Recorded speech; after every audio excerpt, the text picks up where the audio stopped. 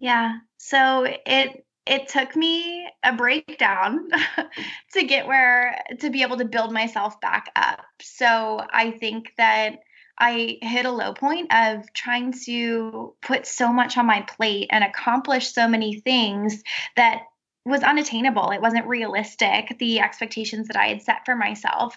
So when I found myself depleted and worn out and staying up so late trying to study and working so hard to uphold a certain image of what my body should look like, it all became too much. And I said, you know what? The only way to figure out what's actually going to nourish me, what's going to be the way that I want to live my life is to wipe the slate clean. So I Thank you all so much for tuning into the Start From Within podcast. I'm so excited for today's episode. I am virtually sitting with great friend Lauren Jedlicka, who we also met at Ohio State, but we met during our yoga teacher training. She trained in the class before me and then inspired me to kind of want to get my certification. So Lauren is absolutely incredible. She has started her own business called Rising Rooted, which cannot wait to dive in more about that. But she has such an incredible outlook on life and your body and movement. And so I'm super excited to connect with her today. So, Lauren, thank you so much for being here and connecting with me. I'm so happy to be here. Thanks for asking me in the midst of quarantine. This is something so fun and such a fun way to connect with you and just support your mission of starting from within. So I'm happy to be here. Awesome. Yeah. I mean, we have to address the elephant in the room. What's one or two fun things that you've done during quarantine or something you learned during this quarantine season? During quarantine, what has it been like? So, me and my fiance have been quarantined for about 3 weeks now. We've been watching Ozark, if you've heard of that show on Netflix. It's so great. We got suckered into it, just one episode, and haven't been able to stop. So, we've been binge watching Ozark in the evenings. But during the day, I've tried to keep a sense of normalcy to my schedule. I'll wake up in the morning, I'll have some coffee, maybe I'll work out, then I'll hop on my computer and business as usual. So I'll be writing something or having client calls and just trying to keep it as normal as possible, even despite the circumstances. Yeah, that's important. Keeping that routine, keeping the steadiness despite the chaos. I love that. So Rising Rooted, it is an incredible business that you have started. I'd love for you to tell us all what is Rising Rooted and why and how did you start this? Yeah. So rising rooted is the philosophy that each day we wake up, we can do things which support our well being so that we can rise feeling confident, calm, and happy. So when we can plant the roots of our day, and that's lifestyle behaviors and maybe the way that we move our body, the foods that we eat, how we manage our stress, but also things like career and spirituality and our relationships, like what grounds us, what values do we root ourselves in so that we can rise as the best version of ourselves. And it really this idea of rising rooted started right around the time of my teacher training, which would have been in 2017. It was also a time that was incredibly difficult for me in college. I feel like I've always been a high achiever and put a lot of pressure on myself to perform or to serve or to show up in a certain way for myself and others. Always an A+ student, and never forgot your birthday, color coded calendars and notebooks, but really it was a lot of stress that I didn't even realize was bad stress I was placing on myself to hold up this idea of who I thought I should be. So rising rooted, after I completely uprooted the beliefs that I had for myself or what I thought my life should look like, I was able to plant these thoughts and ideas of what truly served me. So the roots of your life being looking at what really filled me up and made me happy rather than what other people were doing or what I thought I should be doing in terms of my job. I was getting ready to graduate college, and I had this idea that I needed to move to a big city and get this big job, be a career woman. And when it came down to it, I ended up back in Cleveland, pretty much in my parents' backyard, working for a company I never thought I'd be working for. And it all turned out the way that it should. So when you finally uproot the idea of what you think your life should be, you're able to plant what's actually going to work and watch it grow. Yes, watching that grow. Yes, for sure. So you touch on something there when you said, this idea, this perfection. And I think, I mean, I feel this for sure. It's part of the reason why I'm starting this and part of the reason why my journey has been what it is. So for especially those younger that have this perfect image that this is what their life is supposed to look like, how did you kind of stray away from that, and how did that impact you? Yeah. So it took me a breakdown to be able to build myself back up. So I think that I hit a low point of trying to put so much on my plate and accomplish so many things that was unattainable. It wasn't realistic, the expectations that I had set for myself. So when I found myself depleted and worn out and staying up so late trying to study and working so hard to uphold a certain image of what my body should look like, it all became too much. And I said, you know what? The only way to figure out what's actually going to nourish me, what's going to be the way that I want to live my life, is to wipe the slate clean. So I started to take out things. I stopped working. And I'm not saying that everybody needs to do it this way, but I put limits around the time that I was studying. I put limits around how much time I was spent working out. I put limits around how much time I was not sleeping, and really started to see, like, if I have free time, and I think that quarantine is an awesome experiment for people. You're given more free time than anything. You're set outside of your schedule and your routine. What do I want to fill that time with? What feels right to me? I have a lot of my clients go through what I call a day audit. So a lot of people budget their finances and they take a look at how they're spending their money.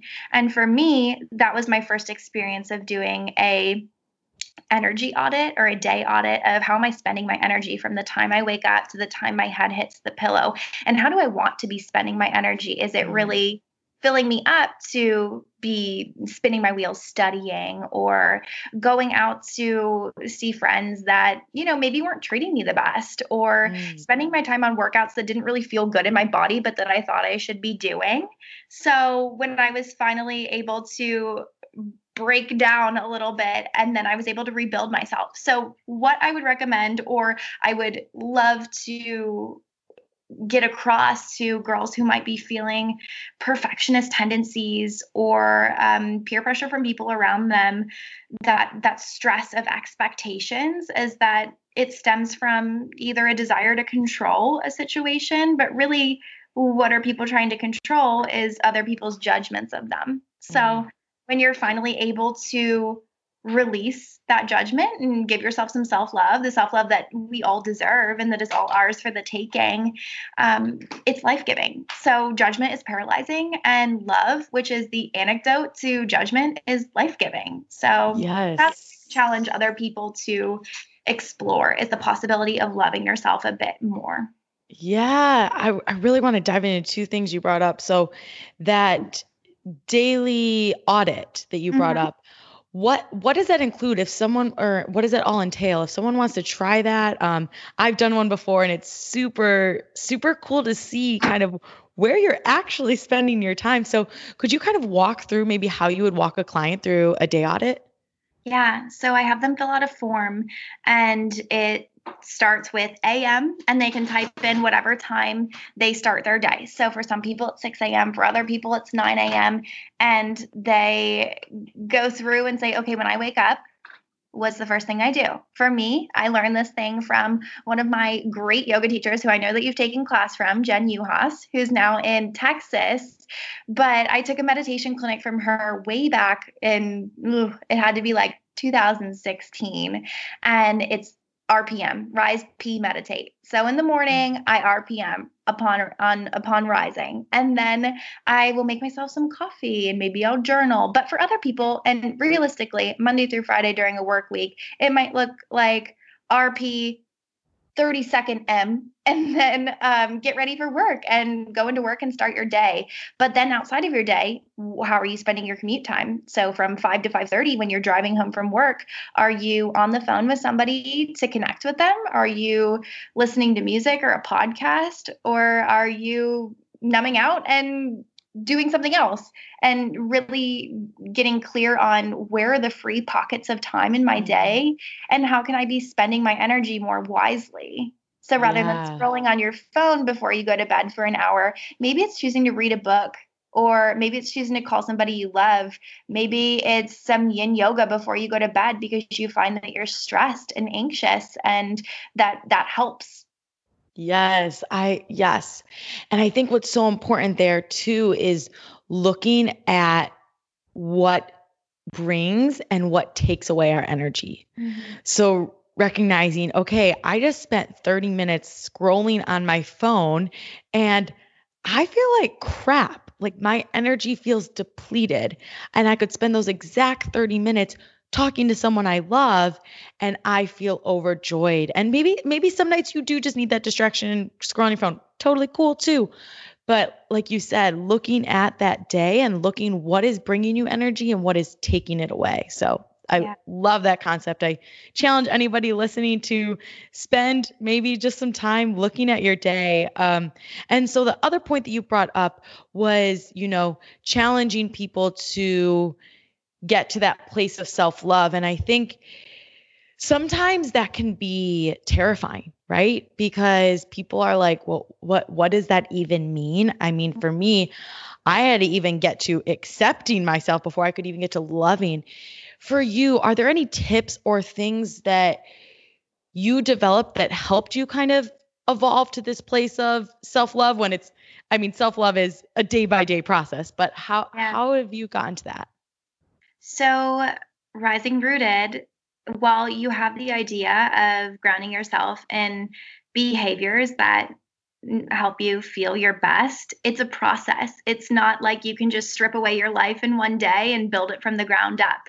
So, I like to think of it like a flower. You start with the seed, you plant the seed, and then you water the seed and you watch the branches grow, and only then will it bear fruit. It's not a one-day process. It takes cultivating and nurturing and really good attention. So there's actually 4 phases of Rising Rooted. The first one being surrender. So giving up anything that's not serving you, uprooting those limiting beliefs, those habits that are not nourishing or depleting your energy. And only then, after you give up and surrender, can you plant the seed for new growth.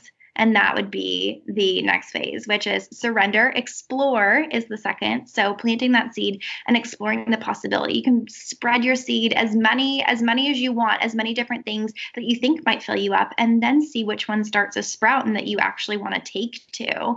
Because you can't do everything, but you can do anything. And I love that quote because it's so true. You only have so much energy in your day. So you can't spend that energy on 20 different seeds, but maybe there's 3. Maybe there's 3 things or people or activities that really light you up and that you want to cultivate and grow.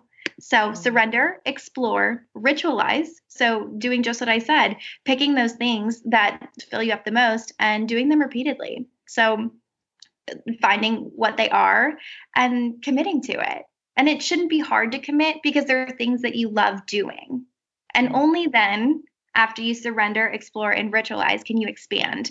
And when you expand, you're touching others with that gift or that passion. So for me, that was yoga. First, I had to surrender the idea that I'm not meant to be a marathon runner like you, Allison. And that was okay. And then I had to explore the idea of what exercise felt good in my body. And yoga was the answer to that. Mm. ritualizing having a regular practice. I became very dedicated to a home practice. And rather than going to yoga classes, because I was a broke college student, I was practicing on the floor of my apartment. And then expanding for me, self actualizing looked like going through teacher training and sharing my gift with others. Mm. I love that. Love those 4 steps. That is awesome. So you touch on yoga. I would love to dive in. So what got you to go to yoga? Have you practiced in high school? Tell me more. What started your yoga journey? I started practicing yoga when I was 16. I only remember that it was when I was 16 because when I got my driver's license in June of, oh God, that would have been 2012, I think. I drove myself to a yoga class. And I did that because I was looking for a great workout. I was taking power classes. I was go, go, go, just along with that, you know, perfectionist mentality. That was another way. And it wasn't until I went through my teacher training, which was also a power training, that I realized, maybe I need to slow down. Maybe I Mm. need to explore other forms of yoga. I started experimenting with yin yoga and taking classes that were really soft and fluid and gentle. Going to some slow flows was really beneficial. And I found that yoga was so much more than just an exercise for your body. It was really a way to practice self regulating. So, when you're in a yoga class, and I know that you can attest to this being another yoga teacher, but when you find yourself in a really hard pose, when you find yourself in a chair pose and your legs are shaking, they're on fire, noticing what comes up in your thoughts is huge. Are you saying, I'm not good enough? I'm not strong enough. I should practice more. Why am I here? Or are you staying and using your breath to self regulate, to calm your body down, to say, yes, I'm doing something difficult. This is challenging, but I can choose to stay and grow. And it's the same Yes. thing when you step off your mat. That was a huge revelation to me of going to a slow flow class, which some people might quote unquote think is easy. And that being the hardest thing I did all day for my mind, because it was forcing me to slow down, to breathe, to feel my feet right where I was, and not try to be living in the past thinking about what I didn't do, or living in the future thinking about what I wasn't going to get done. It was just being there and breathing. And I wanted to share that Mm. gift with other people. So, yes, I'll occasionally teach a power class, but on my regular schedule, I love teaching beginners and I love doing all levels and slow flow because it's a great anecdote for the fast paced world that we live in. Again, with the quarantine, it's the perfect way to refocus and reset and challenge what we thought was the only way to live our lives, or the best way to live our lives, and settle into simplicity and notice how beautiful it is. Settle into simplicity. Yes. Because how much of our lives do we spend numbing, right? So, numbing, whether that's we're just going, going, going, numbing using other methods.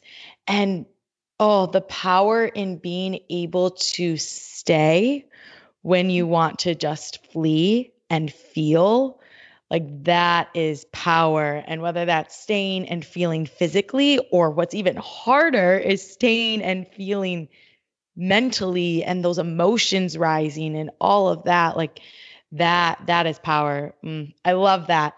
So you teaching yoga, are there any cool stories or lessons, like maybe your favorite class that you taught, or anything that was really just like, oh, this is why I teach, this is why I practice, this is why yoga?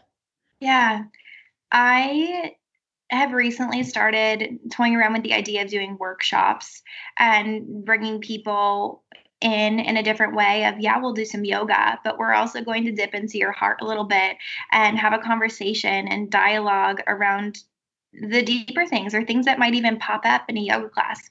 I will say this a lot. When you're in pigeon pose, sometimes you might start crying and people are like, where the heck is this coming from? But our hips are one of the tightest parts of our bodies and they hold so much emotional energy too. So when you're in a workshop setting, you can break that down and say, okay, here's what's happening or what's coming up for you and have a conversation, because most of the time in a yoga class, you're talking to your students and they're not talking back to you. Unless you're teaching kids yoga, which I've done before, not my favorite because they do talk to you about their stinky feet. But yeah, the workshop setting has been cool. And I did a journaling and self-love workshop a few months back, and I was terrified to do that. I thought nobody's going to show up, nobody's going to care what I have to say.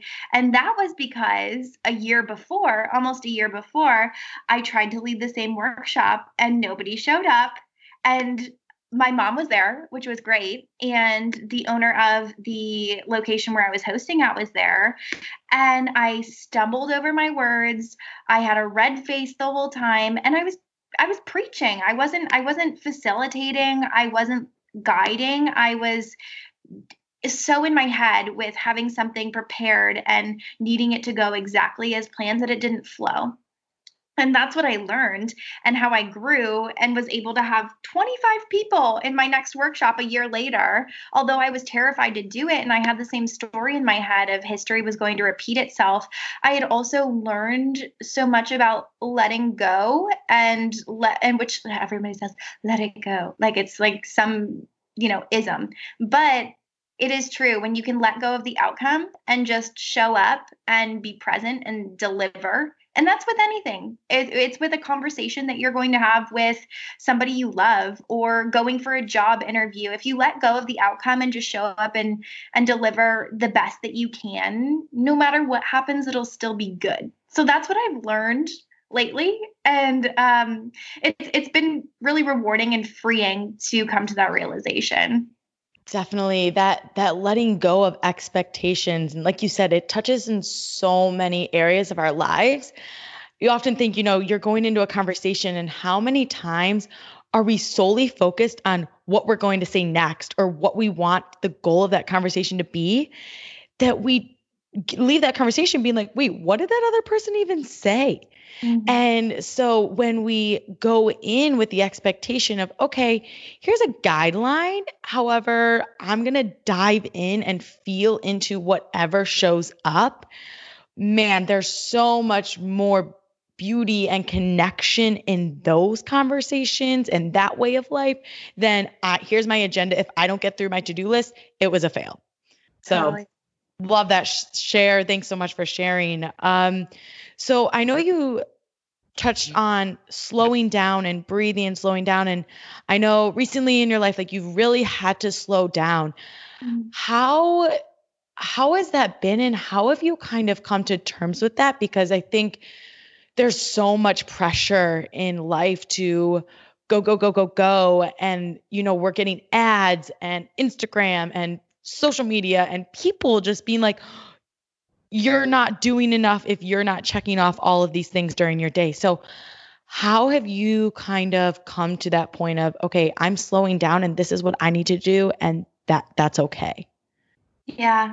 I think that the comparison trap is real. And especially with social media, people see what other people are doing or even what they're not doing and think that they need to follow suit.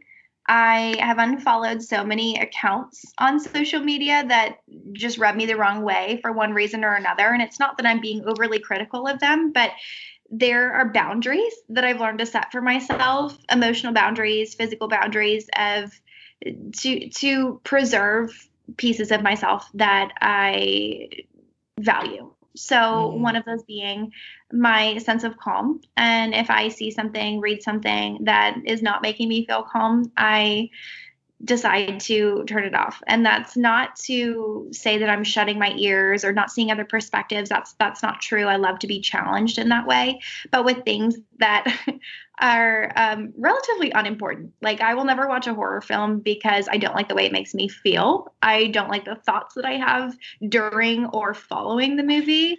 Same thing with certain accounts on Instagram. I just don't see the benefit in following them. And So I will choose to unfollow. And basically the way that I've learned to guide myself and filter out different things, not to say I'm I don't know, like I said, not judging, but filtering to self-preserve a little bit, is if I am moving towards something and it leaves me with a pit in my stomach, or it leaves me with a headache, or it makes me feel bad about myself or critical of others even, then I peel back and I don't go down that road or down that Instagram account or down that movie, whatever, down that conversation with a friend. I won't go there. But if it feels good, if it feels grounding, if it feels supportive, then yes, I will. Same thing with a workout. You're at home right now. People have a lot of other commitments going on, and working out in your home is not the most fun thing to do. So if I wake up in the morning, I feel tired, I don't feel like I have a lot of energy, maybe I didn't sleep well, uh, and I go to reach for the coffee, but coffee seems like, ooh, it'll make me feel anxious. I'll put the coffee down, and maybe I don't need coffee that day. And maybe I don't need to do a powerful yoga class that day. Maybe it looks like resting, stretching, something different. And knowing that day to day, your schedule can look different. And that's part of slowing down, is learning that compassion and that discernment. Yeah, discernment. And like you said, day to day, our days look different, our bodies look different. I mean, I think about some mornings I go for a run and I'm like, my legs are heavy. Other days it's like, I feel like I'm on top of the world and my body did not change in the vast of 24 hours. But just that recognizing that we need to meet ourselves where we're at that day and getting quiet enough and still enough and slowing down enough that we can actually listen. Mm-hmm. Tap into that inner voice, that guide, which tells us, hey, this feels right today, or maybe you need to think a little bit deeper. Yeah. Yeah.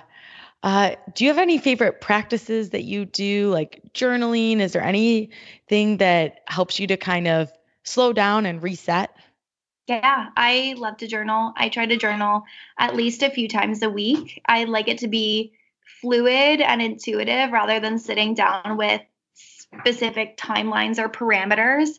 But I feel like there's something about seeing your thoughts on paper that gives you a bit of clarity, or gives me a bit of clarity of what's true. Is it really true? And how can I sort through this? In our head, things tend to swirl around, and when they're on paper, it's a little bit more concrete and easy to digest. So, a big fan of journaling. I love walking. I think that so many more people I've seen have been walking outside now that might have never been walkers before, but because they have more time and want to get outside of their house than they do. But there's something so refreshing and calming about being in nature, about breathing in fresh air and being surrounded by things that are so still and grounded and unmoving and unshakable and alive. So trees being that perfect example. So rising rooted, you can think about a tree. It's strong, it's rooted, yet it's still rising and reaching, so calm and gentle.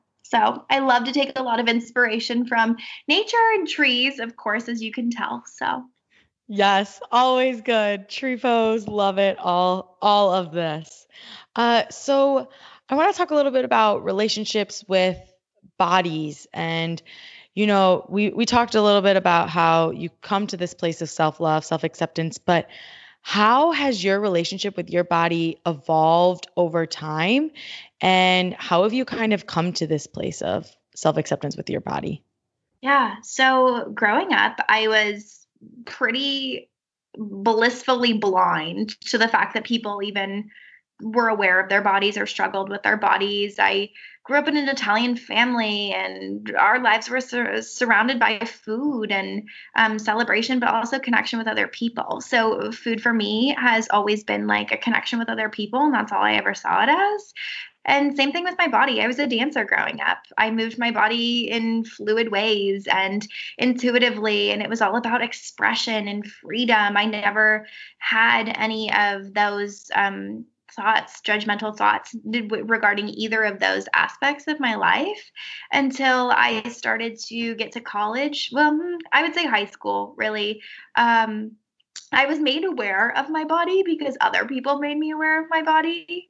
Um, I feel like middle school boys are just monkeys, like they're little animals. And the comments that people would make about my body were ridiculous. And I think that's the first time I started to see like, oh, hey, like maybe my butt's a little bit bigger than some other girls, or maybe I have this going on or that going on, only because it was brought to my attention that maybe I was different. And being the person that I was, I wanted to blend in. I didn't want to rock the boat. I didn't want to be different. So I then started to try to do things to fit in. I was surrounded by friends of mine who are just naturally thin and skinny, and that's their body shape. It's their natural body shape. And I was somebody, like I said, Italian girl. I had a booty, I had curves. But in high school, by the time I got to high school, I quite literally ran my ass off. So I dropped 30 pounds, and I thought that I was doing the healthy thing for myself because I'm like, okay, yeah, like I'm making healthy choices and this is good. And but I also was like, okay, I'm just trying to blend in. Like maybe I was wrong, or maybe I was bad, or maybe I wasn't treating myself well, and that's why I looked the way that I did. And it wasn't until I much later in college when I realized, oh my gosh, like we are all so different. We're all so unique. We're not cookie cutter. And that's what makes us special. So who are we to decide and micromanage what our body should look like, or any of that? Like what other people's bodies should look like? We're all different and not cut from the same cloth. I am so fascinated by culture and ethnicity. And when you look around the world at traditional Italians, what do they look like? A lot of them look like me. They're not very tall. They have shorter legs. They got some booty and curves, and that's the way it is. And then if you go to some Eastern European cultures, they have bodies that look a lot like my friends who are Eastern European. If you go to South America, you see the same thing. And that is huge because those are the roots. Those places that we are from, like that's it, the way that they live their lives is such a guideline and a book almost for how we can best live our lives, because America is one big melting pot. I'm not sure. Are you familiar with the Blue Zones? I'm not. Tell us more. So the Blue Zones are the 5 areas of the world where they have found people live the longest, and what behaviors and lifestyles they lead that contribute to longevity. So in America, you go around and you find so much about health and well-being, and you can do a Google search and find completely opposite statements. But how do you decide which is the best for you? You can take a look at your ancestry and your culture, and also like what feels right to you. Because what works for me is not going to work for you, and what works for you is not going to work for the girl down the street. And so there's those guidelines to which we live our life, but also the way that our bodies look. Yes. It's all connected. Yes, it's all connected. And honoring that this is your body, and like you said, we're not a cookie cutter. It's not like we just got rolled out and everyone's like stamp, stamp, stamp. All right, everybody needs to look the same. Like that's what's so beautiful about bodies, is they're just so unique and masterfully created. And so, yeah, you touch on such important things to really recognize and understand. And I love how you pointed out that you really weren't aware of your body until others made you aware of it. Mm-hmm. And I fear that, and this might just be some of my own projections, but because of the rise of social media and Instagram and all of that, starting at such a younger age, that maybe we're becoming more aware of those things at an earlier age, which are leading to stuff like this, but have these conversations that your body is your body, and um, treating it the way you want to treat it. And I love the point you brought up too about, you could Google whatever. So do you know Glennon Doyle Melton, who wrote Love Warrior? And she Oh yeah. also, yeah, so she just released her new book, Untamed, and I am in deep, but she was talking about a instance with her husband who he ended up cheating on her, and she Googled what to do when your husband cheats on you, but he's a good father. And she recognized she got all of these different answers. And for the first time in her life, she realized I have all these options, and whatever I choose, I'm not going to please anybody. So the only thing I can do is get quiet, be still, and please myself. And so when you brought up, you Google and you have all these options, and that's the whole point of this, right? Like, we know what we need, we know what our bodies need, and it's starting within ourselves, not looking outside for all the answers, and using Yeah. your heritage, using your roots, using what's innate inside of you. Yeah.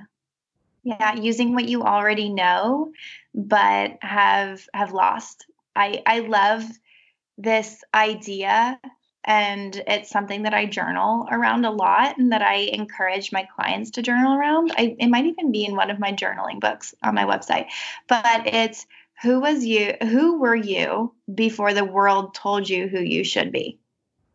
Yes. And digging through the layers, uncovering the crap to get to that point, and continuing to ask yourself as many times as you need to, who was I? Who was I before X, Y, and Z happened, before I grew up? And it also works for people that don't even struggle with body image, but have lost that childlike way about them. Adults rarely, if ever, play. And people say, oh, when I was a kid, or I wish I could. The reality is you can. I have client who is in her 70s, and she plays and has more freaking fun than I do as a 24-year-old. And she is just proof that age is a number and that mindset is everything. So, who were you before the world told you who you should be? Is what I can Who do. were you before the world told you who you should be? Yes. Yes, yes, yes. So your younger self or a future daughter, you can take this in either lens, but if you could tell that, whichever you choose, anything, what would you share? What words of wisdom? That's big. But I think it comes back to what I was talking about before, that judgment is paralyzing. It paralyzes your relationships with others when you judge, because it drives a wedge between you and that person. But it also paralyzes the relationship with yourself and your ability to grow closer to your intuition and what you truly need.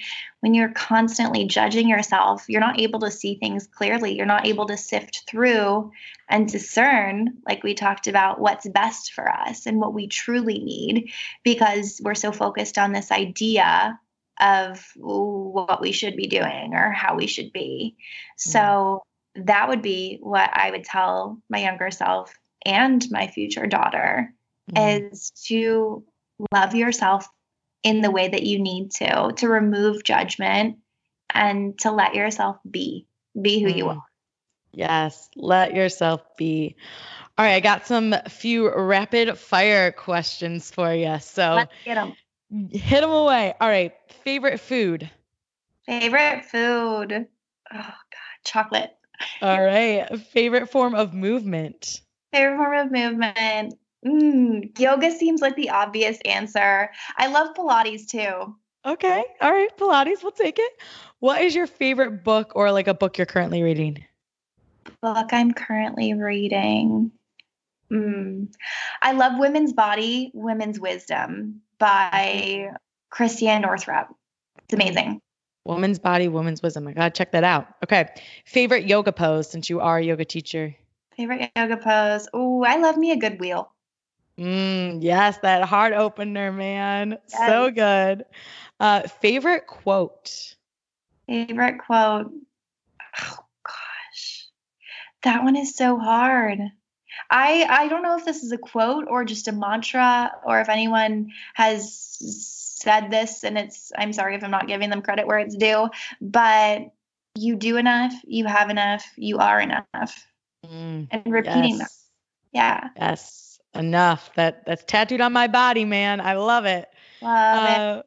3 words to describe yourself. 3 words to describe myself. Mm. Mm. That's really hard. It's really hard because, like, are we talking ways other people would describe me or what I'm thinking about What you myself? think, your core, 3 words to describe your core, your soul. To describe my soul. Expressive, passionate,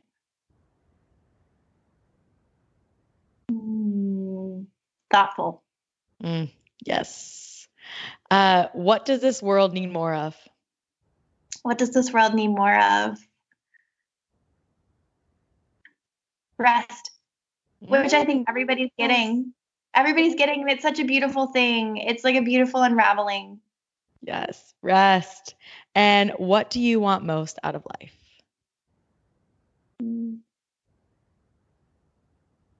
I think that there's something to be said about quiet simplicity that comes with loving others well.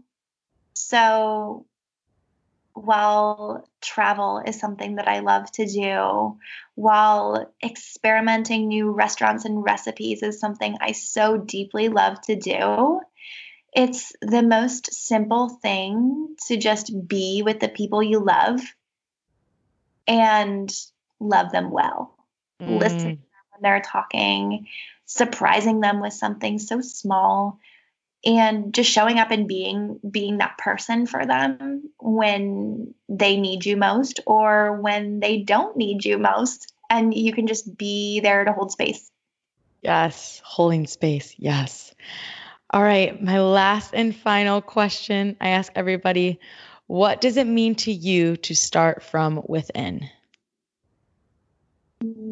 Starting from within looks like listening to your needs and honoring your body, your mind, and your soul, honoring what truly works for you. Because, like I talked about, the last phase of Rising Rooted is to expand. And only after you can surrender the idea of who you think you should be, explore the idea of who you really are, and ritualize those behaviors that light you up, can you expand and touch others in a significant way. Yes, circling it all back. It's all connected. Starting from within, you have to start from within and do the hard work, do the digging, do the cultivating, and then you end with connecting with others. Yes. Yeah. It all starts inside of us, man. Oh, well, if people want to learn more about Rising Rooted and about you, where can they go? Where can they find more about you? Sure. Risingrooted.com would be the easiest place. If you're interested, I have 15 short yoga practices on YouTube. Those can be found just by searching LJ Rising Rooted in YouTube. You can also connect with me on Instagram at Jedlicka, Jedlicka. Until September, and then I get married and my name changes. Oh, love it. So excited. Yes, I will put all of that information in the description notes. But Lauren, thank you so much for taking the time to express everything, lay your heart out, and just connect. This is absolutely amazing, and I can't wait for the world to hear this. I loved our time together, and I love what you're doing. I love the idea of starting from within, and I'm just so excited for you and this podcast and all that's to come for you.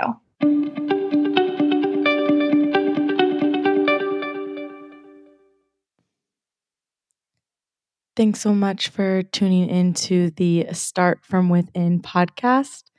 My name is Allison Pesta, and remember, we all have to start from somewhere, so why not start from within?